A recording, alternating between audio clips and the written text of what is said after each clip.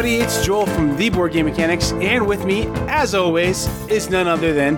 Hey guys, what's going on? It is Jason. I wonder if people think your name is Hey Guys, What's Going On? It's Jason.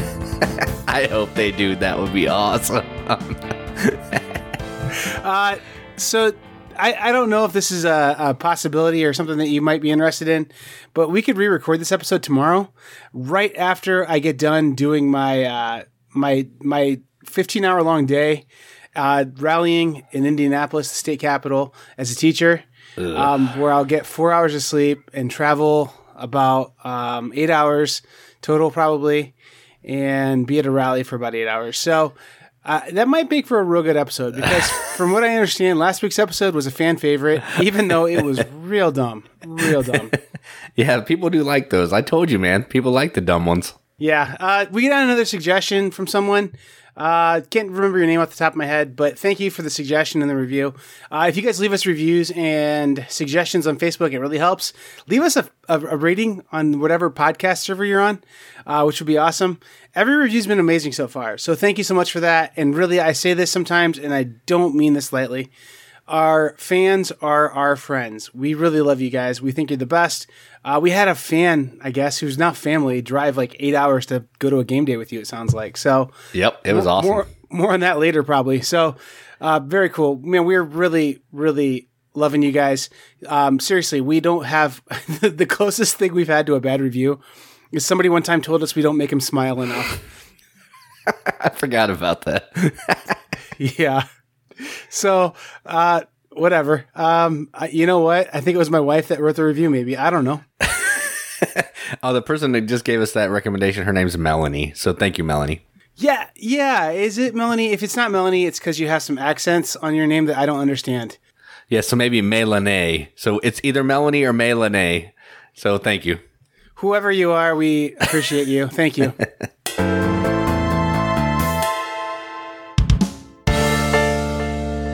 All right, so I have one thing of news I wanted to talk about, and the only reason I want to talk about this one is because it's a sequel to Tokaido, and I didn't think Tokaido needed a sequel, but evidently it did. Or Antoine Bauza needed some money, whatever, we'll leave that where it is for now.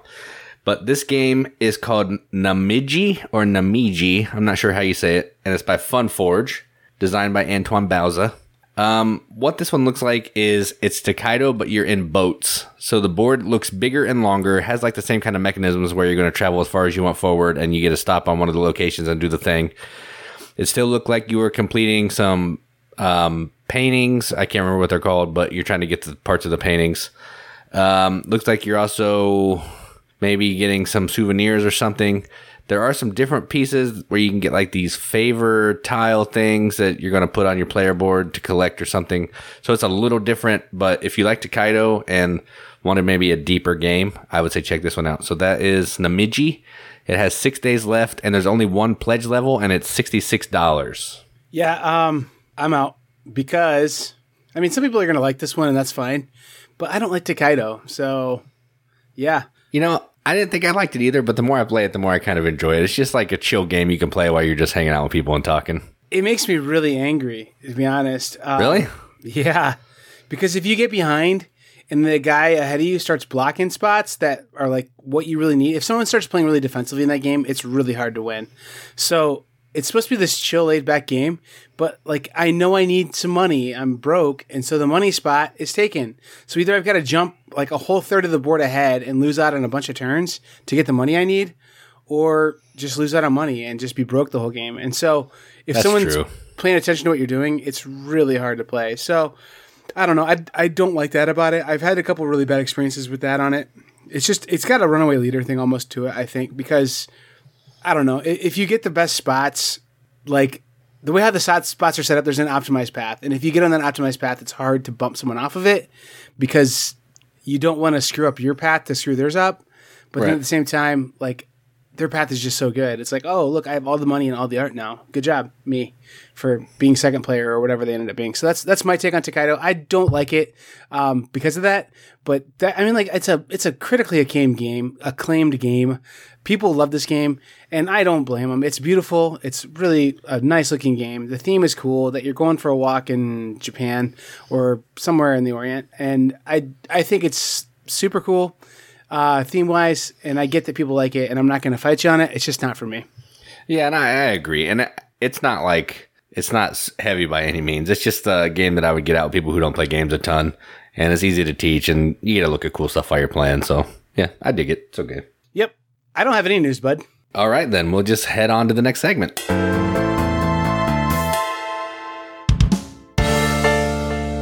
Speaking of that riveted member who traveled 8 hours to play some games, I'm going to talk about a game that I played with him, and he will be referenced as Burger Cookie on this podcast today, and he'll know what that means. The Burger Cookie soundboard?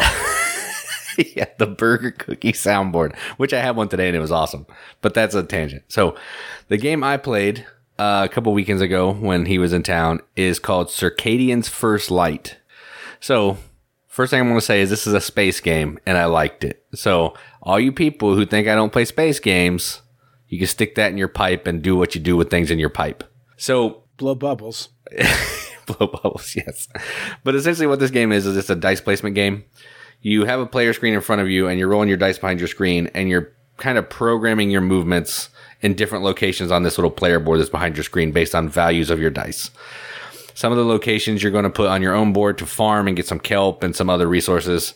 Other dice you're going to send out to locations to upgrade your player board, unlock new dice, get new item cards, play item cards, move your little rover around on the planet to get better farming.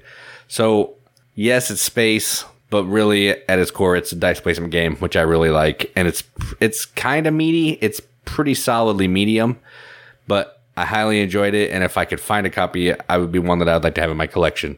And it's by Garphill Games, which is Shim Phillips' company, but he didn't design it. So that's kind of interesting too. So the game I played, Circadian's First Light, good time.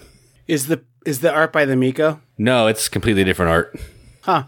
Well, that's cool. It looks nice too. It's just different. I remember this was on Kickstarter. It was around the same time, I think, as the Artemis Project, maybe a little after. And I was like, oh, this one looks really good too. And I didn't back either. I'm sad. I think I'd like this one though a lot, actually. Yeah, it's really good. I think you would like it. It's really fun. Yeah, it looks great. It looks fantastic, to be honest. Well, speaking of fantastic games, I didn't play any fantastic games this week, but I played a couple of okay games. I played Escape Plan, which is a Vidal Lacerda game. So immediately you go into it thinking, hey, this is going to be like a top 10 game, of all time. Like one of the greatest games I've ever played. And you get going on it, and it ends up just being okay. It's basically Vidal's thing of there's a main action you do, and then you have executive actions. Like it definitely has that going on with it. But your main action is basically moving across the board, following some pretty basic movement rules. And then visiting like a safe house or a business that you've invested money into, try and pull your money out, try and get like a contact to maybe help with an executive action later. And that's about it, to be honest. It's really quick. You could do as few as 9 actions in this game. So it's really short, really quick. It doesn't feel like you're building anything is what feels bad about it. It's very quick. The pace of it's just so fast. And I think it's over as it starts to wind up. So, it's not a bad game. It feels like you're doing a heist. There's a definite sense of urgency that's happening in this game the whole time. But I don't know. It's my least favorite Lacerda game, but it's still probably top 100 games, honestly. So it does what it does pretty well. It just wasn't what I expected. I was expecting a little more engine buildery kind of thing, and it's more of a hang on to your pants because like we're moving kind of game instead. So that was Escape Plan. It's certainly okay. I mean, it's certainly okay. And it's got some cool things about it, like you're avoiding the cops, hiring motorcycle gang members to come beat the cops up or something, and then getting keys to open safe boxes at convenience stores. All kinds of cool thematic stuff going on in this game. Probably the most thematic Lacerda game, but it happened so quick, and I didn't feel like I got that gratification of building something that I normally get in Lacerda games, if you know what I mean. Yeah, it's funny that you mentioned the biker gang, because the whole time you were talking, I was like, yeah, and you can recruit motorcycles and spin them like cubes. Yeah, for sure. I mean, they're nice looking cubes. For sure. Everything's silkscreened on this. It's a nice component quality. Like EGG always does really nice components. So, I mean, overall, it was a perfectly fine game. I did play another game, Jason, that I like a lot too. And this one definitely will be in the top 100, but it's like a cult classic. So I was expecting it to be a top 10 game, and it's definitely a top 50-ish game. And actually, I did modify my list, so you'll hear more about that later. Cool. I think I know what game you're talking about. Rock Band Manager. Yes, definitely that one. That was amongst the worst games I've ever played. I've owned that game for 10 years. I finally played it. It is so bad. That's sad, dude. I love games with that theme. That makes me sad. Oh, I know. I want to use the cards and assets to make an actual good game. Like, I have an idea how it could be an okay game. But basically what it is, it's an auction game, but you only can bid with the exact change that you have.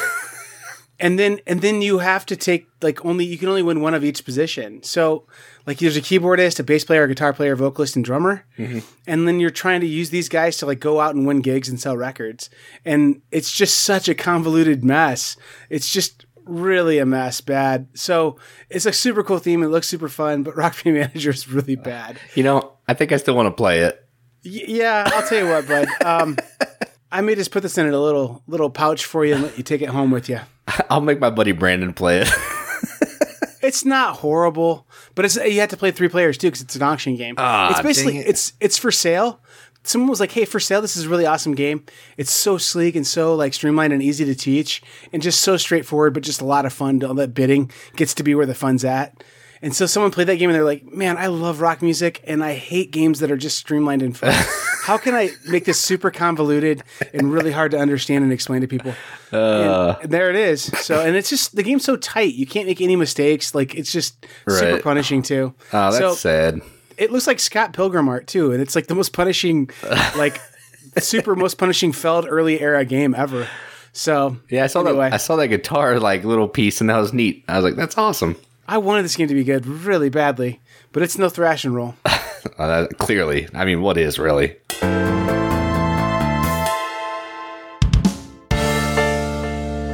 Hey, Jason. Yep. Auction games that are awesome. Let me tell you one that is awesome. It's a really good auction game. Rock Band Manager. Dang it, Jason. Quit guessing my games I was going to say. No, this one's Stockpile.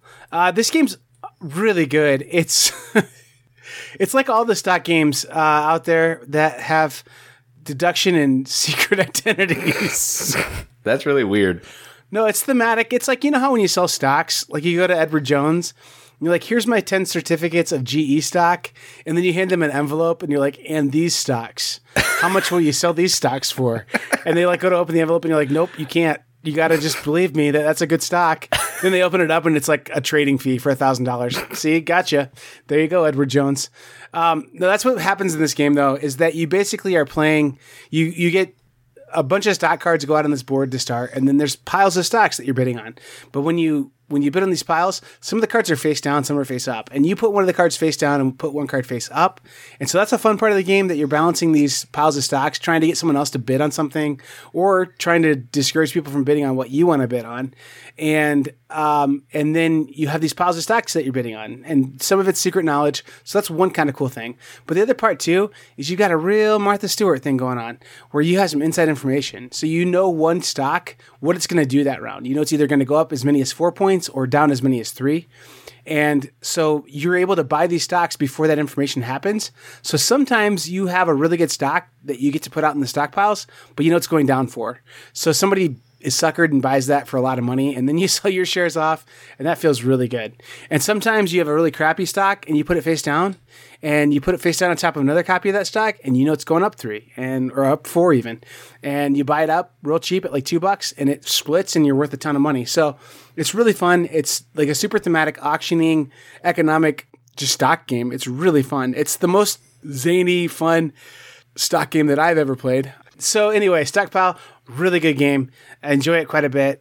Just because it's just wacky. It's a weird mashup, a combination of mechanics. This one's usually in print too.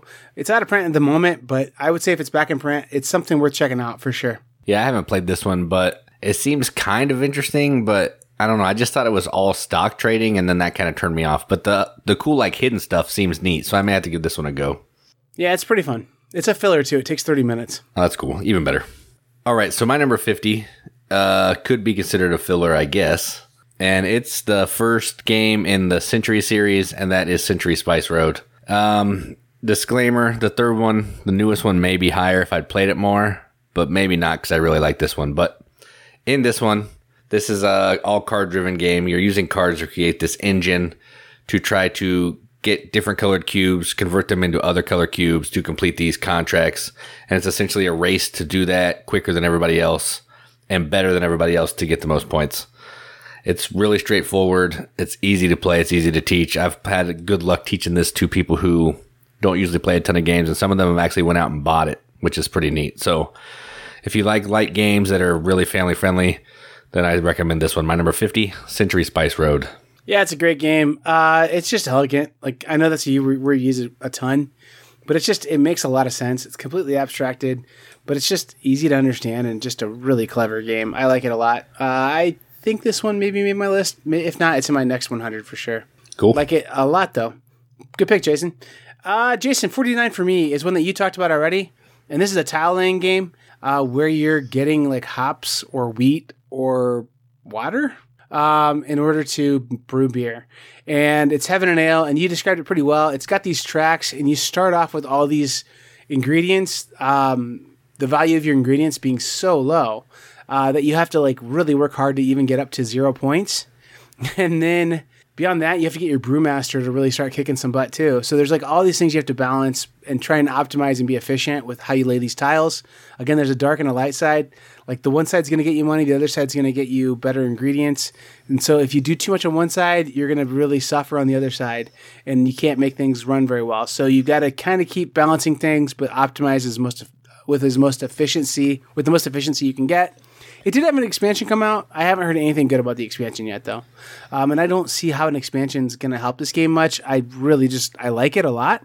And to be honest, this is the game that Takedo wishes it was, with that kind of movement, like forward and not ever returning backwards kind of movement. I really like that in this game. I don't like it in Takedo, like I said earlier. And I don't normally like tile laying games either, but this one does it really well. So I think it's kind of cool, just the way how the randomized tiles come out and you're kind of like almost bidding on them or with your action, like how you take them and put them on your board. And just trying to figure out what's the best move for you. Do I want to get out far ahead of these guys and get some clear air in front of me so I can get a bunch of tiles but then be done before them? Or what do I want to do? So Heaven and Ale, a really cool game with a couple of different boards going on at one time, just trying to balance everything makes it a lot of fun. Yeah, I agree. I don't really know what the expansion would add. I feel like this game has everything it needs right now. It's just nice and streamlined, easy to play, and super fun. Yeah, I don't get it. Yep. All right, so I'm going to move on to my number 49, which is a game from Queen Games, and it's a game about Indiana Jones archaeology, and it's called Thebes. So this is a game where you're moving your little person around this map, trying to get to different locations to dig for artifacts. And the way you do that is you're trying to collect these cards that have shovels and knowledge, which basically is a book of the color of the city that you're in. And then you're going to spend time to determine how many items you're going to be able to draw out of a bag, because it's a game about pulling things out of a bag, and I love that. So the more time you spend, the better chances you're going to have of getting some valuable things. The trick here is, one of the tricks here is when you take dirt out, because some of the tiles have nothing, the dirt always goes back in the bag. So as people are digging, just like in real life, I guess, the dig site gets worse. So this is a really fun game. It's easy. It's, family weight plus. It has some cool mechanisms, and it's just fun. I like it a lot. So my number 49, Thebes. Yeah, I like this game quite a bit too. It's interesting. I like how time is kind of like you're going on the time track. So you're investing time in different places, and you can spend your time traveling or man, I really don't want to spend all those actions to go across, all of Europe. So I'd really rather just make do where I'm at, even though it's not the best place. That's kind of interesting. By the way, this game on Amazon right now is $13. Oh yeah, so it's always like that. A super good deal. It's a really good game. I would strongly suggest it to about anyone, to be honest. Excellent game, and it's like the closest thing to an Indiana Jones without the adventure parts, right? Archaeology game. So I really do enjoy it. You could play this one and then mesh it up with like Escape, The Curse of the Temple, or whatever that game's called. Oh yeah, that'd be cool. And you'd have your real Indiana Jones game then. Yeah. Another thing I like about this is it has the Takedo thing too, where the farther back you are on the time track, you're first. So when you spend more time to do digs, you might be waiting a while other people are taking their turns because you went out on an archaeological dig. So that's kind of neat. Yep. This is one that I have in my collection and it's not going anywhere, but it didn't make my top 100. But it's a good game, Jason, for sure. Very good. Jason, my number 48 is Village. And this is one that I don't know, I go back and forth on. Sometimes I feel like it's just a pretty basic worker placement game, but it's such a clean worker placement game. And then it has kind of a catch too. It has this mechanic where you take cubes and you have to go where your cubes tell you go. But even then you have like some kind of variety on where you're going to go with these cubes that you get that kind of determine where you have to use your worker placement at. But then the other thing that this game's definitely just always been known for, and is something that it definitely does, is it has this thing about where you are very limited in your lifespan, and so your people are constantly dying, and it just kind of reminds you, hey, make the most of every day. So I don't think that's what this game's really trying to do, but it kind of does that a little bit, and it's basically you just trying to build a family legacy in this little village with your family. And it's the only game I know of where the end condition of the game is once the graveyard's full, then the game's over. So, yeah, I guess it's how we do with our towns too. Like once you run out of places to bury people, we go start a new town. I don't know. Yeah, I know nothing about this game other than the fact that people can die. And I'm actually surprised that hasn't been done before, because it is kind of a cool way to thin out your worker placement, like pawns and stuff. It's pretty neat. So, yeah, I liked it. Yeah, it was really hot in its day, but it's still a very good game. It was by the Brands. I think this is one of the first Brands games that was kind of popular. That's cool. All right, so I haven't played it, but I probably won't. But it does seem cool. So my 48 is a game from Space Cowboys that I want an expansion to really, really badly, and I reached out to the designer, and he basically said no. And it's called Elysium. So what this game is this is essentially a card drafting game, sorta. You have these 4 colored pillars: red, yellow, blue, green. And you have to take a card, and the only way you can take a card is if you have the pillar on your player board that matches the pillar that's on the corner of the card. So say the card has a yellow and a green, you have to have yellow and green on your player board. Then when you take that card, you have to get rid of one of your pillars, making it more difficult for you to take cards in a future turn, because you're basically eliminating your opportunities to buy cards. So you're kind of thinking ahead of what you can buy with the pillars that you have. And when you take a card, you're trying to determine which pillar you want to get rid of. And then the second half of the game, I mean, it all takes place at the same time, but another part of the game is you're trying to get the cards that you've got in your tableau, and you're trying to put them into Elysium, which is going to be in-game points, and it's going to render the card powers useless. So you're trying to juggle when you want to move things down into your Elysium to do some set collections to get some points, and how long you want to keep your card in your tableau to let the powers fire. And yeah, I enjoy this game a lot. It's one of the games that Katie and I play a lot at 2 players, and it goes in like 20 minutes. It's amazing. So my number 48 is Elysium. I'm not into it, and it's no offense to anybody who loves this game again, but whenever anyone describes this game, it's pretty much how you just described it. You have columns of many colors, and you match the columns of the colors, and it's good. I don't know. This one came out, I think, around the same time as Rise of Augustus. Same year, I think. And they just looked similar enough to me. And Rise of Augustus, or Augustus, whatever you want to call it, it was just such a bad game for me that this one was sour too. And I know that some people just love this game, but I just still don't understand it. Yeah, they're really not the same at all. But no, I know. All Elysium is essentially it's a drafting game, and you're just spending those pillars as resources. So instead of like using money to buy a card, you have to use the pillar. So if you like drafting and set collection, then I think it would be a game that you might enjoy. Pillars of Many Colors. I don't love drafting. That's my thing too. I don't either, but I like drafting like this. Like, it's not where you're passing cards around and forth. They're from like the face up on the table. So you're kind of just buying a card essentially like from the tableau. Based on your colorful pillars. Correct. Yes. All right. Sounds good. Jason, number 47 for me. I can't talk about your game being dumb when I'm going to talk about this game next. Okay. Let's just... So this game is a really cool game where you are like basically new on a continent and you are showing up on the beach and you're like, you know what? Let's use our resources, limited resources here on this beach to build a railroad infrastructure. So we're going to start building some railroad infrastructure and go inland from the beach and use this railroad infrastructure to help increase national security. Because the Cthulhu beasts are all over this island. And this game is Australia by Martin Wallace. That is such a dumb theme, man. I've decided that he was making a really cool train game. And then he had a fever dream and finished it. So I don't know. It's weird. It's the exact mesh of what he does in his games. It's like brass and a study in emerald, like meshed together. And that's exactly what it is. Like, it's just you build a train network so you can mobilize your army and go fight Cthulhu beasts. Hang on, I can't fight Cthulhu now. I need to finish this railway.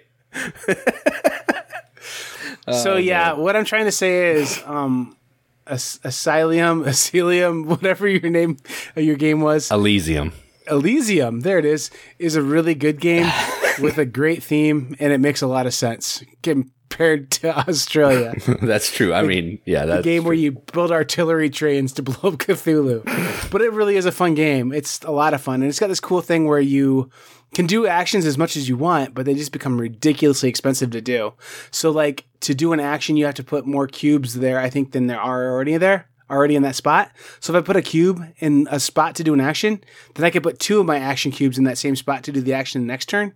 And then I could put 4 of them there to do a third turn. But you don't want to do that because that gets really expensive, because you can take a turn to clear your card off and then just do it again. So it's a really cool balancing your actions kind of thing, and balancing a really cool theme of building trains with another cool theme, I guess, of doing those Cthulhu beasts. Boy, this black cherry sparkling water is not agreeing with me at all. I think people can hear that I was like fighting that belch pretty hard there again. I didn't notice. I do like Martin Wallace. I don't really care for Cthulhu themes, but this theme's kind of weird enough that I kind of want to play it. It's so bizarre, but it's cool. That's cool. Hit Road Z. Do you remember that game too? I remember it. I didn't play it, or it didn't seem interesting to me, but I do remember him creating that one. Yeah. It's just bizarre. He makes some. It's like. Yeah, he has London, and then he has weird games about zombies, and. Well, it's like George Harrison writing like "Here Comes the Sun," and I've got my mind set on you. That's true. That was bad rhythm. It is like that. Oh man, that's funny. Yeah, I mean, Marty Walls is a real George Harrison. And subtitle. All right. My number 47 is another dumb theme, I guess. But it's from Stefan Feld, and it's about being in an underwater research station trying to fight off the octopods with these robots and stuff. And it's called Aquasphere. So this is essentially a game where it's an area control game, kind of. You're sending a robot out to one of these 6 locations, and based on the color of your robot, or how you programmed your robot, is going to determine the action that you can take. You're trying to get different parts of your laboratory. You're trying to fight the octopods, trying to collect these crystals so you can get over certain spots on the scoring track. Because if you hit a laser, unless you have a crystal, you can't go over that. You're trying to get more submarines out because submarines are going to give you points. You're trying to collect time because time is how you move. It's not a Marty Wallace. It's a Feld game. Yeah, it's a Feld game that just feels like a Feld game with a pasted on colorful board and theme. So if you like Feld and you want not a tan and brown board, but still feels like a Feld, then check this one out. So my number 47 is Aquasphere. Feld does a surprising number of games with TMG. That's true. Yeah. He did Aquasphere, and then he did... Oracle Delphi. Yeah, which is 2. And it's a surprising number to do with TMG. TMG is awesome, though. We really like those guys. And this is a good game. It's sitting in my garage because I just was like, I don't know that I'm ever going to play this one. So it's a garage game. But the way you talk about it, I need to maybe crack it out and play it sometime. It's good. I really do like it. It's really good. Oracle stayed in my house, though, so I like it pretty well. And Oracle, like, if you play it, you're going to be like, okay, I understand. This game came before Merlin, and it's got kind of the Rondell thing going on with it, but not really. Right. But anyway, we aren't talking about Oracle right now. We're talking about number 46, Rajas of the Ganges. Ooh, good one. That's a great game. Yeah, I like this game a lot. You're basically trying to be the most famous / rich Raja. And so you have these 2 tracks, one with slightly bigger spaces. I think it's like a 2-to-1 ratio, but it's way harder to move up that track than it is the other track. I think it's the fame track is hard, and the money track is kind of easy. But the fame track, like, just for the sake of easy numbers on this, has 50 spots and the money has 100. But whenever they cross, that's when the game ends. So when one player gets their tracks to cross, because one goes clockwise, one goes counterclockwise, whenever they cross, the game ends, and it's the winner is the person who crosses their tracks the most. So this game is wild because it's so balanced. This is by the Brands. This week is my Brands week, I think. But the game is so balanced that I've seen people try really hard to balance things and cross at the midway point and win. And I've seen people say, screw fame, I'm just going to make a really awesome money engine. And if I get a few pieces of fame along the way to unlock workers, because that's kind of a part of the way how you unlock workers is by getting up on this track. Like, they basically go all the way around with money and win. So, I mean, it's cool that both tracks seem like they do about the same amount of work. And it's just, you roll the die, it almost feels like Kingsburg on the one side there where you place a die down and get some stuff.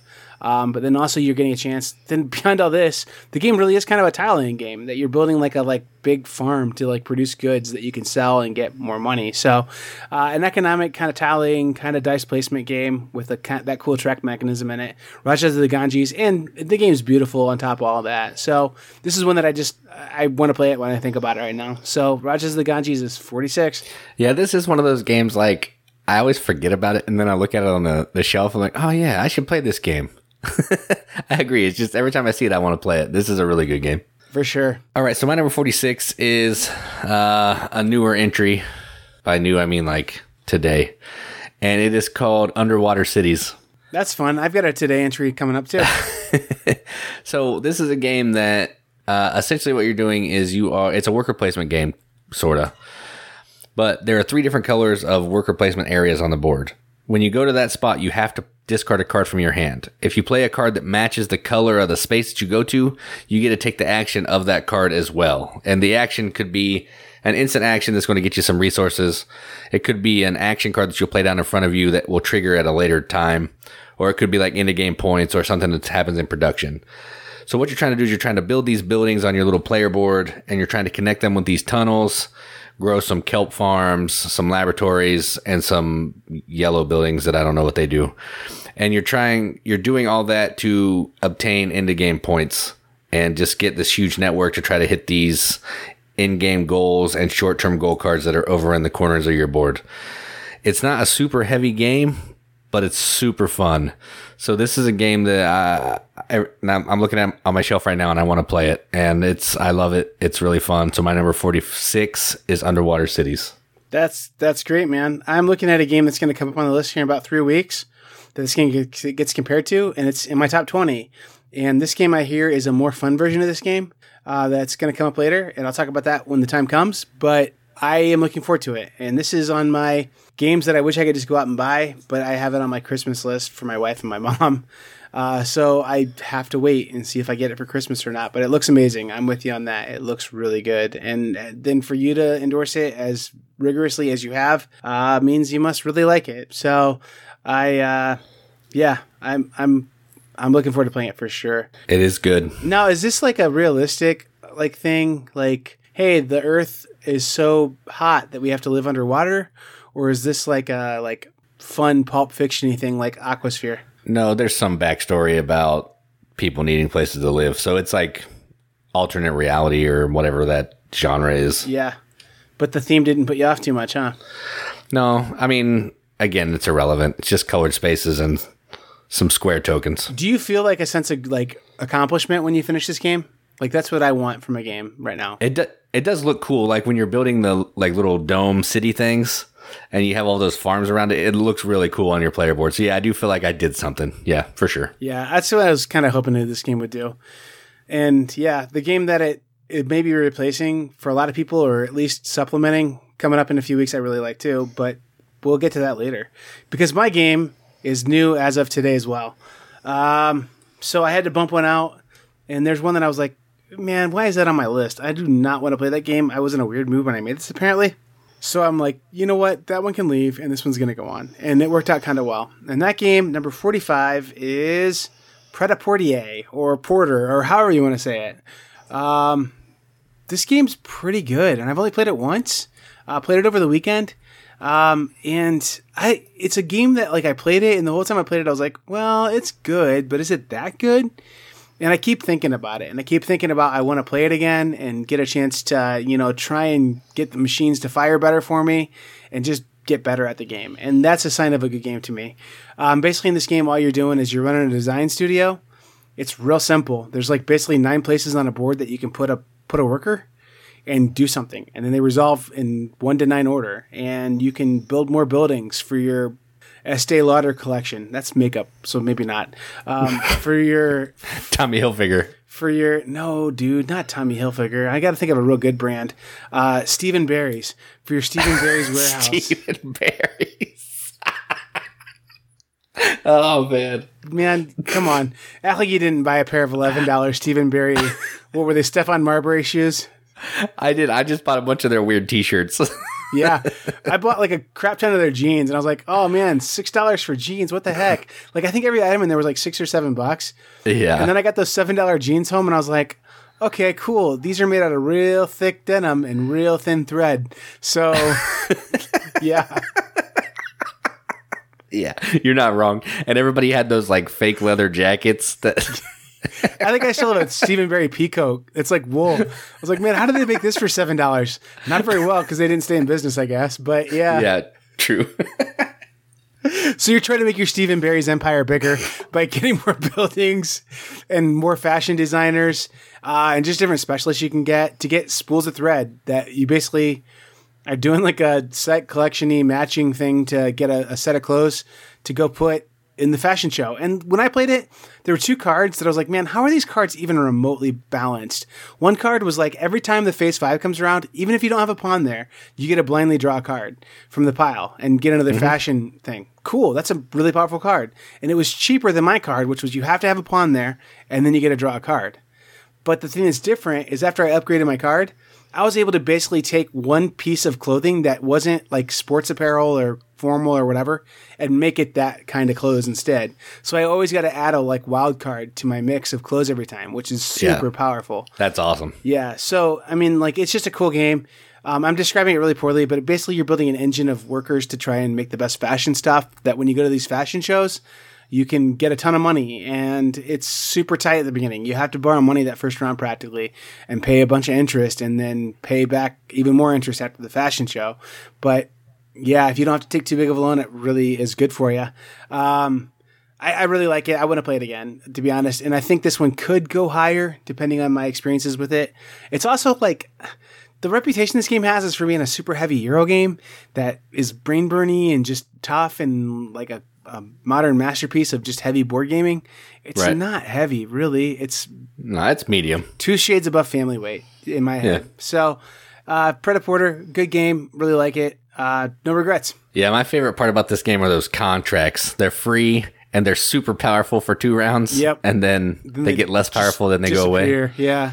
Yeah, like that. Those cards seem super broken to me, but yeah, I guess that's why you don't have them for the whole game, because they are kind of broken. Right, like get 7 thimbles of thread for $1 a piece. Like what? Yeah. Cool.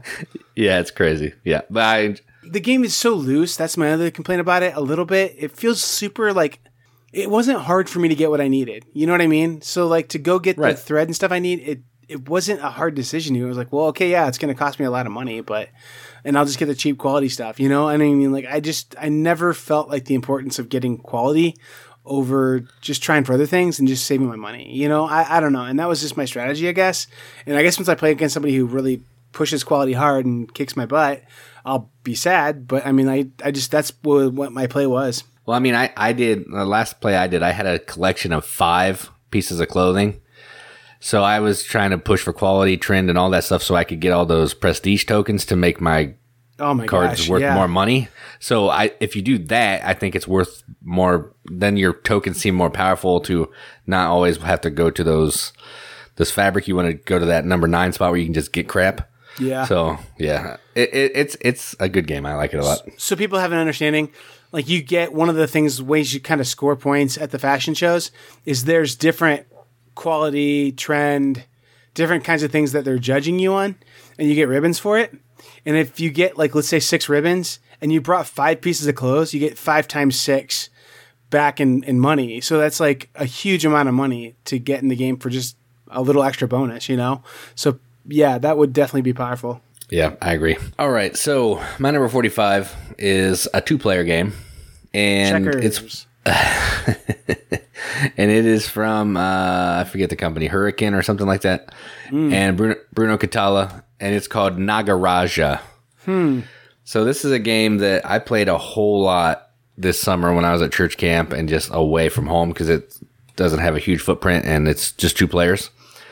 So essentially what this game is you have this little board in front of you and you're trying to get these tiles to get from the entrances to the left, the right, and the top of the board to flip over these hidden things that have artifacts.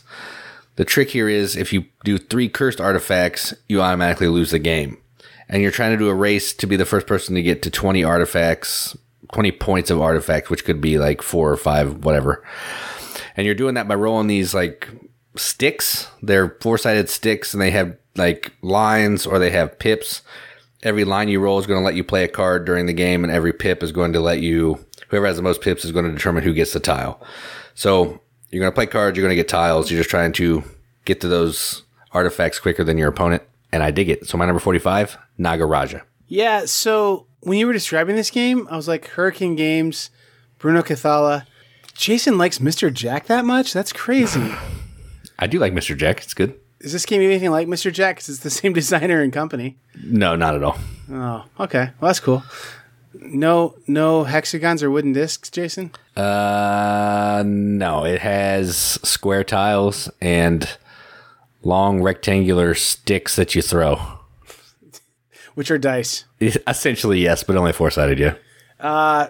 Cool. Yeah, Katie tried to describe this game, and then you came on the next week, you're like, listen, all it is this. Artifacts, and you roll the sticks. That's what it is. I never think of our podcast in a way that people should know how to play the game or even really know what the game is about. If we mention a game and it sounds interesting from our awful description, well, at least my awful description, go find somebody else play it and they'll show you what it looks like. Mine aren't great either. I'm hoping that I can at least build intrigue with mine. All right. I'm going to Jason explain my game. See if I can get this down. My number 44 is a game where there's a map, there's some chits, you get some cards, you make choices with your cards, you build routes, that's it. Also mail. Turn in taxis. Also mail. I was like, I had no idea what you're talking about until you said mail. Now, Turn in Taxis is really very similar to Ticket to Ride, but it has like a little bit of some different stuff going on with it where you're not collecting colors of cards, you're collecting like locations of cards to try and build post offices. And then there's these 6 cards that are kind of on the side there that you can pick from that are, well, there's 6 cards to pick from, but then also you can like use the like postmaster and some different things to try and like kind of have a little incorporation of player powers kind of. It really is Ticket to Ride-esque, but it's just so you're collecting cards to complete like routes basically and build postmaster huts.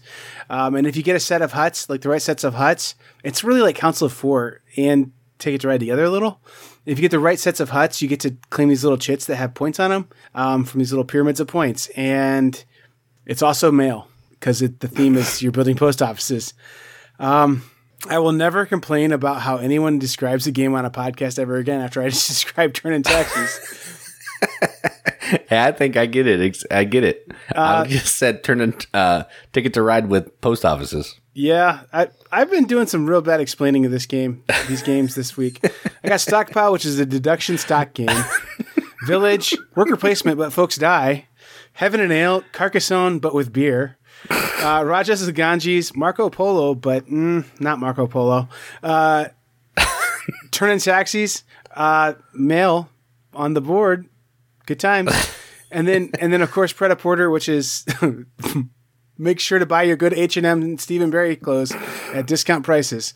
And that's how I explain games now, I guess.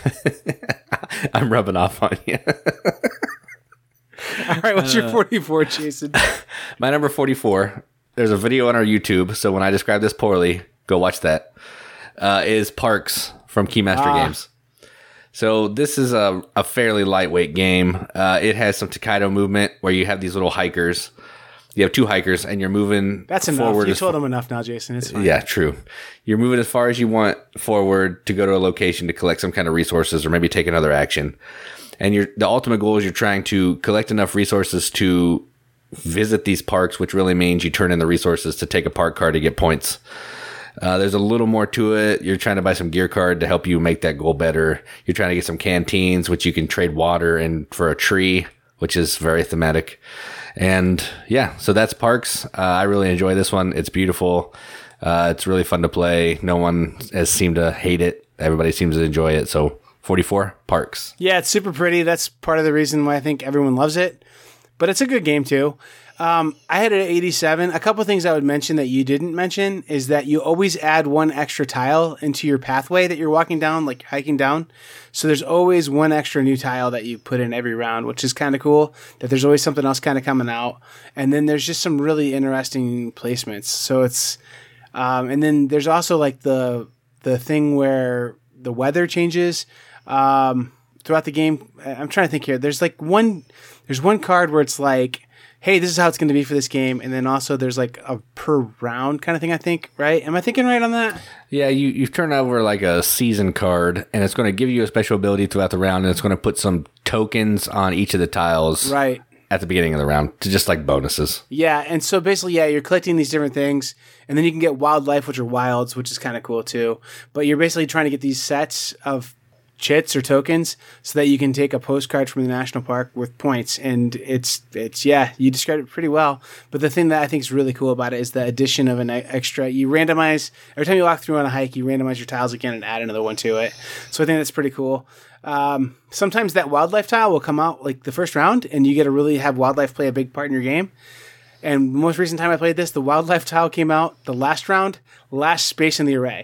So that's awful. Yeah, so like no wildlife practically the whole game. So it's neat though, and it's super well done production wise for sure. This is one that I would say is a no brainer. If you like national parks or like going outdoors and are sucker for cute games, this one's awesome. Like this is probably as far as me saying just general appeal and just someone buying it because they just want to buy a game this year, I would say this one's darn near the top of the list. It's just a good value, good game, period. So I totally agree. Yeah, for sure. Jason, my number 43, it's a game. It's got some beer. It's got some sheep, some hexes. When you pull off things, you see more symbols on the board, and you try and just win by shipping stuff and whatnot. Clans of Caledonia. How'd I do? Was that too much information or not enough? It was a little too much, yeah. It's okay. Here's actually the way you can best describe this game. You know that game Terra Mystica? Make it less fantasy and more about not fighting people, but like apparently if you are neighbors with you're friendly. If you're friendly. You build next to the neighbors and you're like, you know what, that good milk that you have, I'm just gonna have some of that too. How's that sound? Is that good? So it's got war in it in combat basically, but it's done under the guise of we're all just good people from Caledonia. We love to just share our stuff.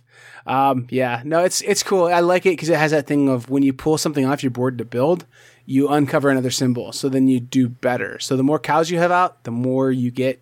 Is it dairy or cheese? I think it's dairy to from the cows. So the more cows out, the more you get milk back, which makes sense thematically, but it works really cool mechanically that you're uncovering these symbols on your board. And then it's got this kind of cool market thing that's not present in Terra Mystica. So it's like really, it is a lot like Terra Mystica, but instead of having that goofy like demigods worship board, you put like a trade and market board on there instead, which I think makes more sense thematically and just is really way more incorporated into the game than that sideboard in Terra Mystica. So I really like this game a lot, and I think I like it better than Terra Mystica. Just kidding, I don't. I like it almost as much as Terra Mystica. Yeah, Terra Mystica is really good because it has those factions that are really neat too, and those real good like bowls of petals that you move around. But this one is, I think, a more streamlined version, and it's a lot of fun. Yeah, I played this, and when I played it, I thought, man, I should just be playing Terra Mystica. It's so similar to me that that market thing is cool, but I didn't use it enough to really care. So I don't know. I think I like Terra Mystica. Cleanse isn't even on my list, but I think I like Terra Mystica way better. Turns out I do too, Jason. All right, well, cool. No, I mean, I could play one or the other, honestly. But you know what? This game would actually be a lot higher. What's your guess on my complaint about this game, production-wise? The box is too small? Yes.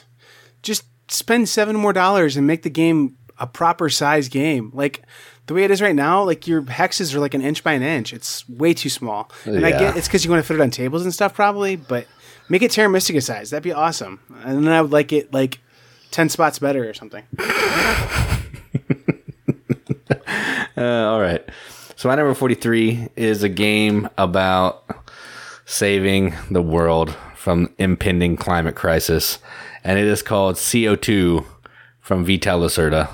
This is probably my least favorite Vital game. I haven't played Escape Plan, so I don't know how it would compare, but I think I'd probably, based on what I know about Escape Plan, I think I'd like CO2 better. Yeah, I think so too. So this is essentially it's a semi-cooperative game, meaning that if we let the planet hit a certain amount of pollution, we all lose. So we're trying to work together just enough so we keep that kind of in check. But we're also trying to build green power plants. We're trying to do that better than everybody else to score the most points. And this is typical Vital fashion. You take one action of, I think, 4 actions, and then you can do some executive actions. It's pretty easy to play. It's more straightforward than a lot of his games, but yet, you know, there are some times when an action can take 4 or 5 minutes. So if you like Vital and you think the theme of climate change is interesting, then check this one out. So my number 43, CO2. Yeah, Jason, that's a cool pick. I like this game quite a bit, and I like Vital Lacerda even better than your pick because that dude's hilarious. So if you're not following Vital Lacerda on social media, I suggest you do that really badly because 2 things. One, he always Vinhos is coming out, and people are on Facebook and Board Game Geek saying, Vital, what's your best game? And Vinhos is like the only game he has, but this is even when 2016 is coming out. He's like, oh, Vinhos, hands down, is my best game I've ever made. Vinhos is just so good. It's very good. Kanban comes out.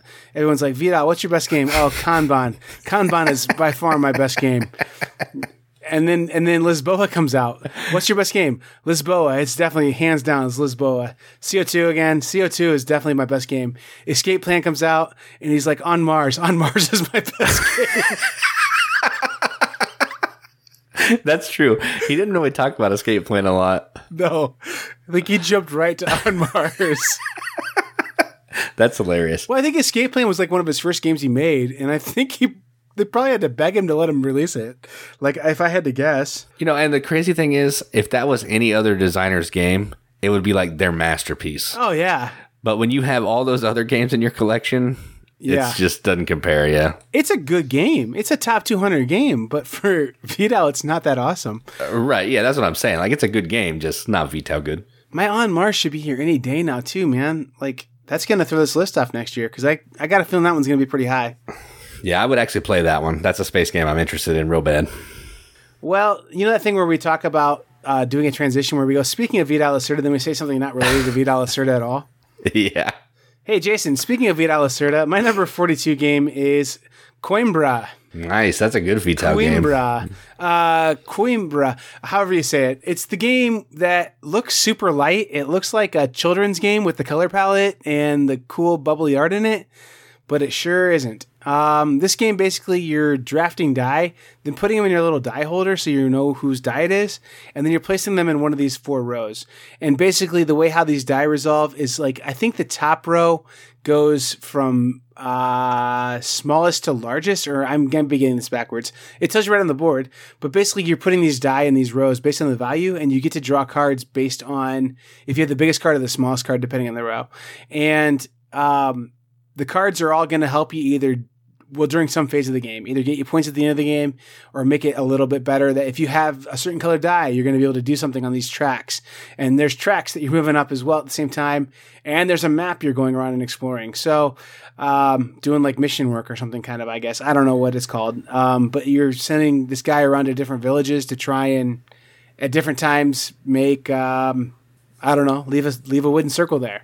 So you go and you leave a wooden circle there and they say, man, you did such a good job leaving a wooden circle. Here's a nice benefit for you.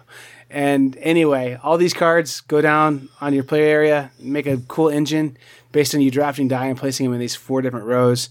And then it's kind of cool too, because I think you've talked about this before in this show, but there's like these dummy players, depending on the player count, where you have these little cardboard die. And so you like have to always plan too, like when you take your die, if there's a card you really want to work with your engine, you have to pick a die that's the right value, like a high enough die that you're going to be able to beat the AI, the artificial intelligence that's going to just destroy one of the cards that you want. So pretty cool.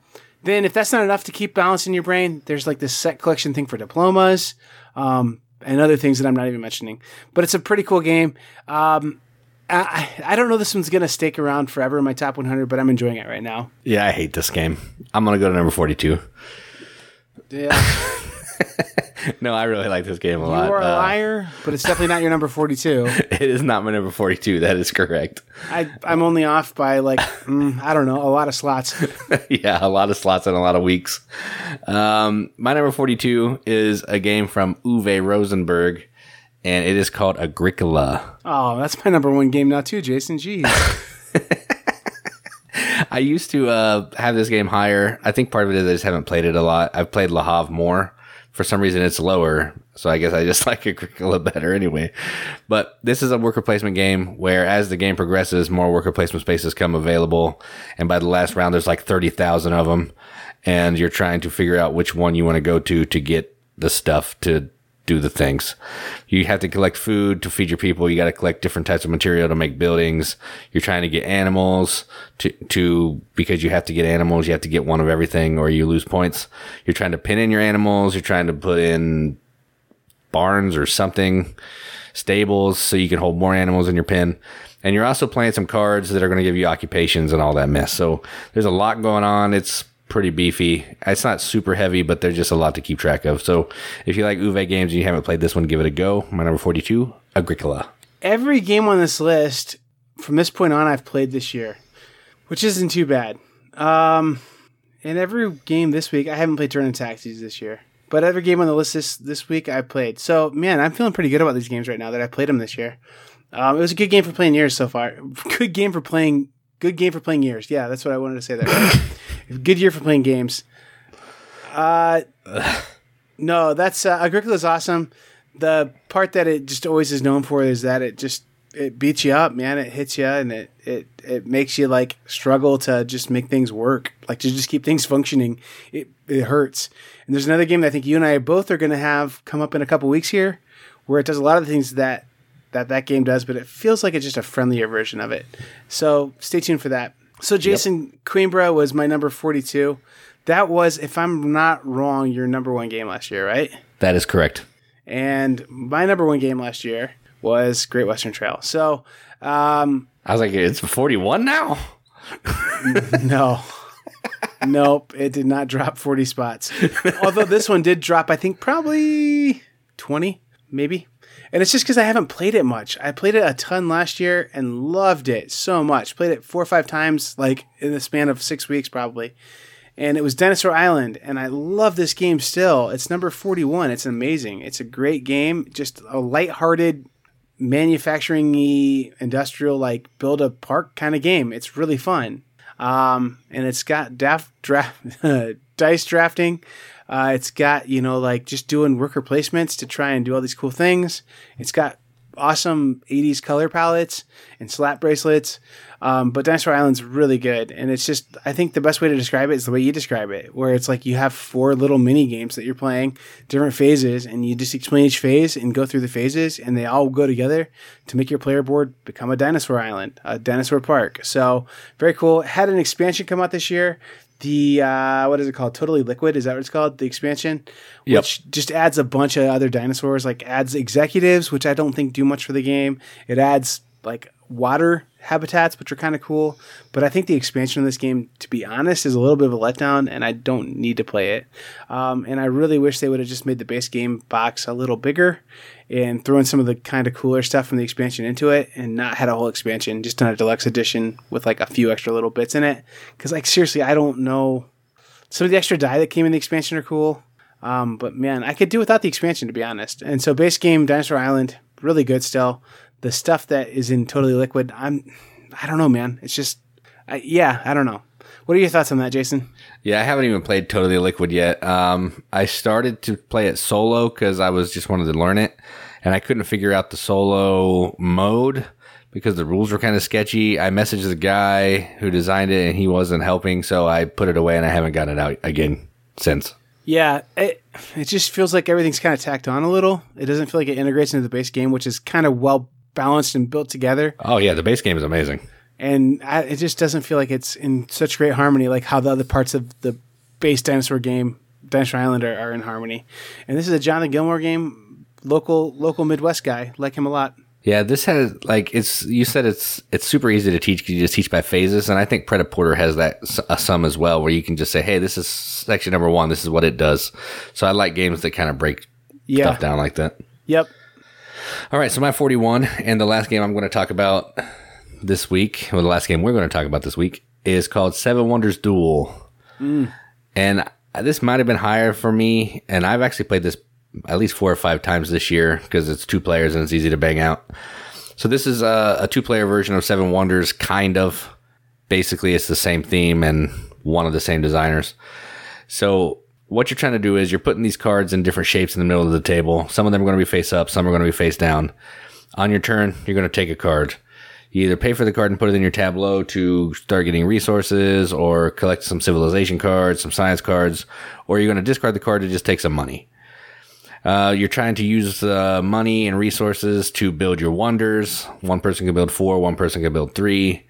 You're just trying to end the game with more money than everybody else. And you can also maybe defeat somebody by getting all your little military token all the way to their side of the military board. So there's like a little bit of a military tug of war going on as well. So if you like 2-player games and you like the theme of Seven Wonders, and maybe if you just like Seven Wonders and thought the 2-player variant of that stinks, then check this out. So my number 41 is Seven Wonders Duel. Yeah, the 2-player variant of Seven Wonders is really bad. Yeah, it's got that dummy 3rd player thing. Yeah, this game's better than Seven Wonders. Neither one's on my list, but this game really isn't that closely related to Seven Wonders. No, not really. Should have called it something else, like called it 2-player Civilization. I don't know. Like it's really different. The symbols are similar, and the way how you do like set collections on symbols is similar. But right. Really, this is more like a mahjong game than it is like a drafting game, because it's more about like I don't want to give up face-up cards to my opponent. So I'm going to try and be really strategic with not giving them face-up cards as best I can. But sometimes I have to because I really need that card. You know what I mean? So I think it's pretty cool. It's a good game for sure. I won't say it's not a good game, but it didn't hit my top 100 this year. And if my wife or your wife, I might have it higher too. Just like my wife is not into heavy thinky games. And like, so this is a one that if you have a heavy thinky game spouse, like, cool. And it's not heavy, it's just a thinky-ish game, and it takes a lot of just brain power to make all the symbols work together and have a strategy and future planning. And my wife's just not into that, and I think your wife probably is. So fun game. Yep, we do like it quite a bit. That's it, Jason. Yeah, this one wasn't near as wackadoo. I mean, I don't think we could recreate that again if we tried. Lord knows we tried. We have tried, and we have not succeeded. Yeah. Well, anyway, we've made episodes like that, but out of the hour and 4 minute long episode. We ended up putting out about a 33-minute episode. So that one stayed and was just goofy. Yep. Well, I'm looking forward to getting the next 4 of these done because I've got some pretty awesome games on here. So yeah, Jason. Yeah, and spoiler, Predaporter didn't make my list. I can't think of another game that I want to replace it this high up, so I'm not. Wow. I have Predaporter higher than you. Well, next time I do this list, it'll be pretty high, I can guarantee. Huh. Oh, you don't have anything you can knock off, though. Yeah, everything that's on there I really, really like, so I don't want to remove something. What's your guess on Predaporter? Top 20? I would say if I played it less than 4, it may get up that high, but I don't know. My top 20 games are like games that I would play all the time, anytime, and it's going to be harder to dethrone some of those bad boys. Yeah. I played it 2 players with Luke, and we got it done in an hour, maybe a little less. Yeah, I can see that. Yeah, that sounds right. And then I played Scoville with my wife over the weekend, which is a cool game. I'm not sure that it's going to make the list at this point, but it's a fun game for sure. And her and I played it in like 30 minutes, and like you like called it a little filler game, and I couldn't fight you on it because I was like, yeah, it took us 30 minutes to play. So yeah, it is basically a filler full-size board game. Yeah. Yeah, it's quick. I mean, like, but you can play up to I think 6 players. If you played 6 players, it would take a minute, but yeah, that's true. I wouldn't play it at 6 probably. No, we played it at 3, and I liked it a lot. Yeah, it's a fun game. It's different. So anyway, yeah, I don't know how that one came up, but it did. Yeah. Whatever. Games that are quick and short. Of course, you and I played Mombasa in 40 minutes one time. That's true. And we played Blackout Hong Kong in about the same. Yep. We are pretty fast take actions, boys. Yep. I actually think when we played that 4-player game of City of the Big Shoulders, we probably played that faster than most people too, I think. Yeah, I would guess so too. But man, if you and I played it 2 players, we could knock out City of the Big Shoulders in 20 minutes. I would say we could probably do it in an hour for sure. You think so? Yeah, I think we could. Maybe. I don't think I played it 2 though. That game needs a 3rd player almost. I think it's perfect at 3. Yeah, I could see 3 being grindy. Good. Yeah, maybe we'll talk about that game in a few weeks, but no spoilers. All right, I'm going to stop recording, and then I'm going to blurt out all the top games on my list because I just feel like I want to say them, but I can't let the boys at home know because then you won't listen to our show anymore, and I'll be real sad. Man, we had an amazing week last week. Thank you, by the way, listeners. Yeah, it was awesome. We had like 1,000 listen week, which for us is stupid. That's awesome. So, yep. Yeah, pretty amazing. Thank you guys for the support. Like seriously, it means the world to us. All right, I wish we had more fun things to say to make you chuckle at your workplace or on your long car ride, but I think I'm just my throat's getting a little sore. I'm out of stuff to say, and I should have just stopped talking maybe 2 minutes ago. So I'm going to stop now. I've been Joel. Keep gaming. And I'm Jason. Keep gaming.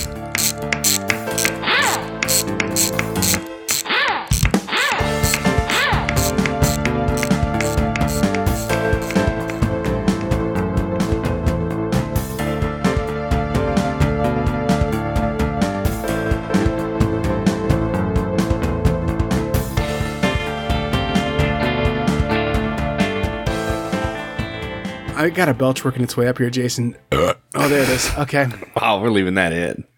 That's zany right there. There go the fans. Excuse my belch. That was very, very distasteful and rude of me. And I know that our fans are only the most disconcerting fans. Is that the word I'm looking for? Disconcerting? No. Discerning? Discerning. Disconcerting too, maybe, but discerning fans.